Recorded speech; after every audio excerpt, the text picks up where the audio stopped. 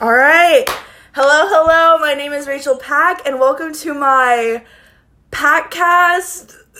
We're workshopping the name. Okay. Welcome to the pod. Today I'm so excited because I'm joined by the one, the only, Mr. Creston Herron. All right. Hello. Hello, everyone. So let me give you a little rundown if you don't know Mr. Herron. And I'm sure you'll love him just as much as his students do. And by the end of this podcast, he is a phenomenal music educator as head orchestra director at Klein High School in Spring, Texas, leading his orchestras to honor orchestra for TMEA, as well as winning the National Cup in Lincoln Center and many more accolades. But most importantly, he was my orchestra director. And one of the main reasons I decided to go into music ed. So I'm going to ask him a few questions today about all things music ed. So are you ready? I'm ready. Let's go. Okay. So tell me about your journey to become a music educator. Well, my journey was a little bit more unorthodox. My initial goal, I knew I wanted to somehow have some sort of connection to music education, but it was going to be more like collegiate level. I wanted to be a violin professor, concert master of a major orchestra, have my own quartet, composing music. It was like I wanted a taste of all things. And after completing my master's, I got a little burnt out from school, and I got an opportunity to be an orchestra director at an inner city public charter school called Yes Prep. And at first I was thinking, well, I've never conducted an orchestra in my life. I don't see how I could be successful at this. But, they were pretty persistent, and my professor at the time saw something in me that said that this might be a connection that might create a path for me in the future. So I decided, okay, why not check it out? And sure enough, I was really fascinated with this idea and the students, and I decided to try it out. And I thought, well, I could do this for a couple of years, and boom, I found my calling, something that I didn't see initially, but in the end, I saw that I could connect with so many students on so many different levels and share my passion of music with them, or for music. Awesome. Okay. Can you expand more on what your style of teaching is? Well, my style, again, is a little unorthodox. I use an approach of experiment-based teaching. So instead of, you'll see certain standard or more method-based teaching where someone might have a specific systematic approach to teaching, let's say, tone or teaching vibrato. I'm much more, I have much more of an organic approach when it comes to something like that. So, when we're doing something, let's say, tone exercises, and I see that, students are having certain issues, instead of going, well, this is how you're going to address that, we come up with some experiments on the spot. Well, let's try doing it this way. Let's see what happens with this. And what ends up happening is instead of, telling students what they need to do, students start identifying strengths that they have or ways that make the skill, or how they're able to be successful at the skill, so their retention is far greater, and you're able to reach far more students that way, because you're able to access many more modalities, learning modalities, as well as many more learning approaches. Can you define what a modality is? So a modality is a way someone learns. For example, orally. Okay, If someone learns by, hearing something. If I played something for you and you heard it, or if if I played something, you saw me do it, you'd understand, okay, that's what it looks like. Or tactile. Some people are more hands-on. I need to be able to actually do something in order to understand the skill. So those are the different kind of learning modalities. Okay, cool. Very nice. All right. How do you approach students who aren't connecting to your style of teaching? Well, this is where I think a benefit to experiment-based teaching is because there's no set guidelines. There's no, this is how it's done. It's not so like tunnel vision or narrow. So you're able to connect on the student's level. So the students, and the experiments aren't just coming from me. So for example, students that are not connecting to a certain style, you can ask them, and this is what I do. I like to ask them, well, what kind of experiment how would you approach this? And then I start seeing, oh, this is how they learn. And so that I can approach them on their level. Very nice. Very nice. Yes. Okay, cool. That's awesome. Yeah, I feel like we've definitely encountered that. Okay, what factors should we be aware of when making a safe space in the classroom? Which this one was a big question I wanted to ask you, because I know when I was in your program and I was in your officer team, you always asked us, you always started the year, which I thought was really important, and just I kept that with me up until now, is you would always ask us, what kind of culture do you want to create in the orchestra room? Yeah, well, I think, and that's first and foremost, making sure that everyone is on the same page with the same vision for the program and same goals. Once that, and making sure that everyone is a part of that process. And that's why, one of the things that I start out with is the leadership camp for all the seniors that are the leaders of the program, so that they not only have a say in the direction of the program, but also the vision for the program, which then creates much more buy-in and investment and intrinsic motivation to be able to make sure that the program succeeds. Then the second aspect to that is also relationship building. You have to build relationships with the students and actually go above and beyond just, the hi and bye at the front of the door, and just really get to understand students on a personal level. That way they are building that bond, which also creates that safe environment.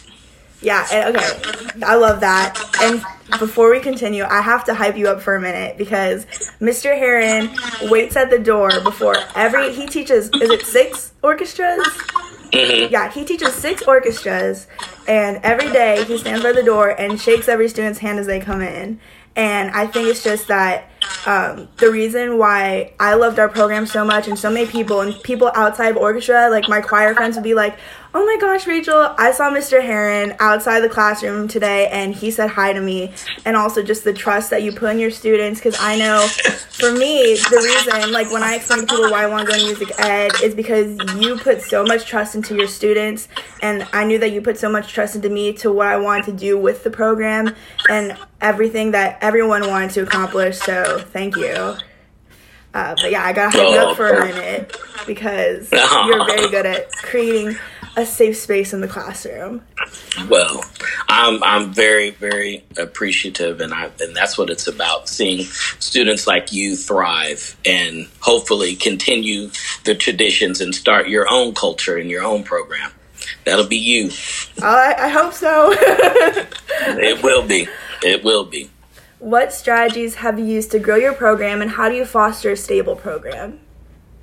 Well, one of the other things that I like to do is, on top of establishing a culture of not only just a culture of teamwork, a culture of excellence at our own campus, but I also foster those relationships at our junior high levels, as well as elementary levels. So I'm actually teaching and working on every level in our school district. And so many of the students, before they even enter the program at Klein High School, know who I am and have worked with me already. And so we instill a strong, deeply rooted culture of not only just excellence, but culture for caring and really believing in what we're doing in the program from elementary level all the way through high school. Yeah, definitely. I think that makes like the biggest difference. Just because you get to interact with all the teachers beforehand, I think that's just a good thing in our district too, is how much teamwork there is between like the middle schools and the high schools. Like everyone helps each other out. Like I knew you before I came into Klein. But that's also because I gave you a bedazzled spatula the first time I met you. So still have. Okay. What do you I kind of already asked you this, but just what do you do in order to create a healthy classroom culture? Well, when we talk about healthy, I think not only with just success being successful as in like how they're playing, but also how we're working as a team. And so I heavily push on student ownership. So there are times where I will have we have a huge unit on chamber music where every single student in our program is put into chamber groups. And so they have to work on their leadership skills. They have to work on becoming a leader. They have to work on becoming a musician, working with each other, setting their own goals. I've also had students lead sectionals for me or even rehearsals, so that, again, the student buy-in and ownership is there, and it's not just, me dictating how this program is going to run. When you do that, I believe that the programs are much more healthy, and the culture is much more sustained when students feel like they have voices. Awesome. Yeah. Let's see. How have your perspectives on music ed changed since you first started teaching? I think for me, it was understanding that many students have different motivators. I was very passionate about music early on. And I knew that my drivers were,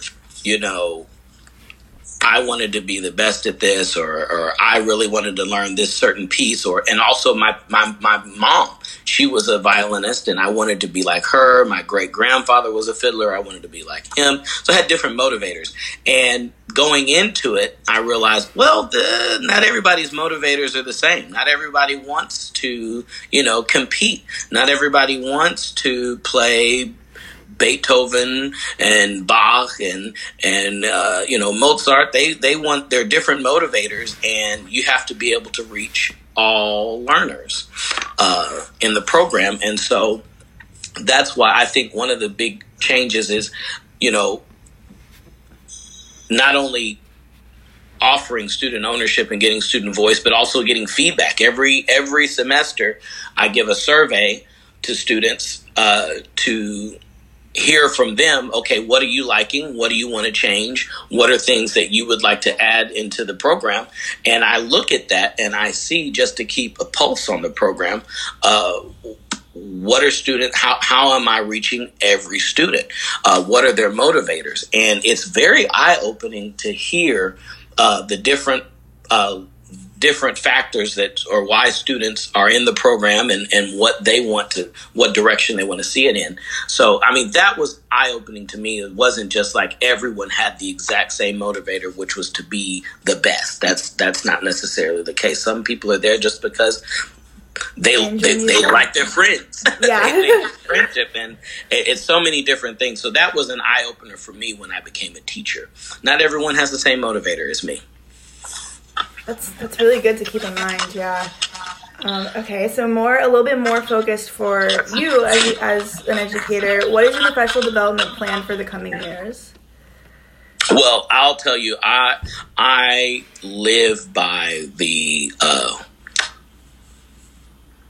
statement of being a forever learner, and every opportunity that I have or am given, I am constantly trying to grow, whether that's going to workshops for conducting or going to workshops to become better at certain instruments. One of my big pushes for me recently has been working on my vocabulary and skills for working with wind players because of full orchestra. So instead of when I go to a lot of conventions, I'm going to string workshops, I'm going to wind workshops. How do I speak to them to where they understand what I'm saying?